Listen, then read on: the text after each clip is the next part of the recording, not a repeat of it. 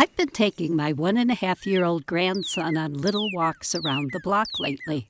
As with my own children at that age, Walter is fascinated by trucks and other large vehicles. Lately, he's especially taken with their big tires. On our walks, we always have to stop when any truck is parked nearby, and when one goes past, Walter always waves.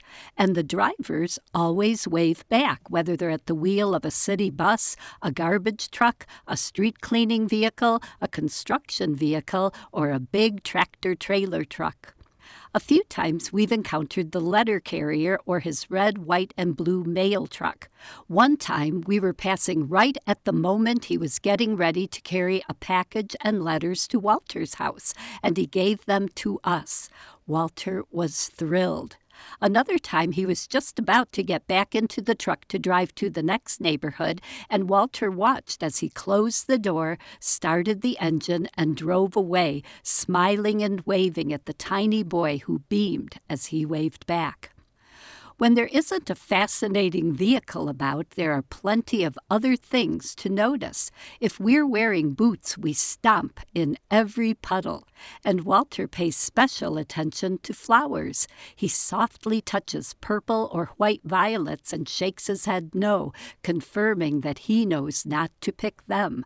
But he is always allowed to pick dandelions. At first, he grabbed the flower heads, but after I picked a few at the base of the stem, he noticed that it's easier to hold several dandelions at once by the stems than by the heads. Of course, we look at birds. Robins are conspicuous just about everywhere, and we often see a merlin on the corner. They must have a nest nearby. There are plenty of blue jays, crows, and chickadees about, and Walter recognizes them by sight and call.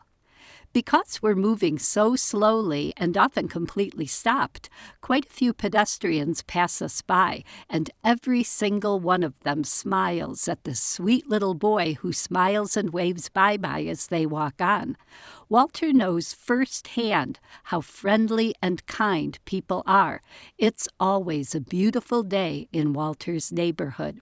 On Wednesday, when Walter and I were in the living room, a brilliant red cardinal flew to his bird feeder and then to a nearby tree.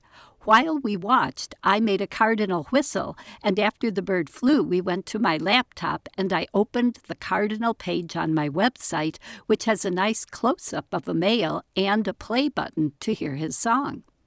Walter listened with interest and clapped his hands, but then said, "Dee, dee, dee." I said, "No, that's what a chickadee says," and he said it again. I laughed and said, "Cardinals don't say dee, dee, dee, they whistle." He said, "Chee-dee," and I said, "No, this was a cardinal." Then Walter proved without a shadow of a doubt that he's smarter than I am. He patiently repeated "Chee-dee" as he pointed to the tiny black-capped chickadee illustrations at the top of the web page.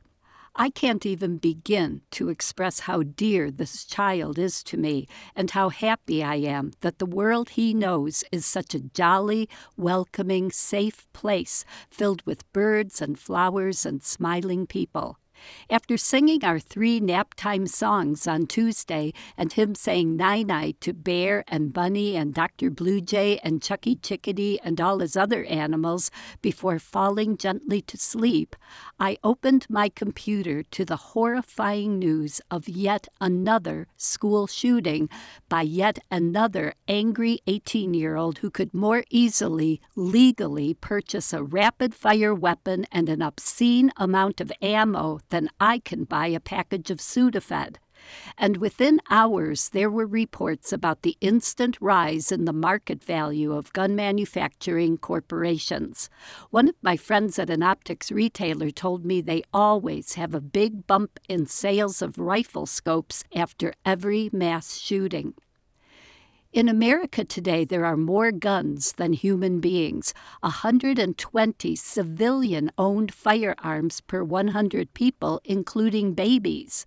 It's much more profitable to create a nation of mass shooters, vigilantes, and people arming themselves with military-grade weapons out of fear than a nation where children can grow up secure in the knowledge that people are kind and smiley, not legally armed with everything they need to kill as many people as possible in churches, outdoor concerts, grocery stores, and elementary schools.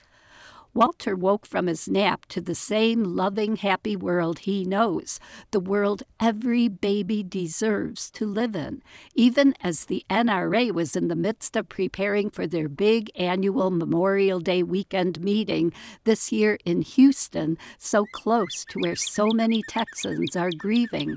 The NRA prohibits guns at these meetings, of course, and I wonder at what precise point America's grandmas and grandpas and mothers and fathers will say, enough, and at what precise point Congress and the Supreme Court will finally listen. I'm Laura Erickson, speaking for the birds.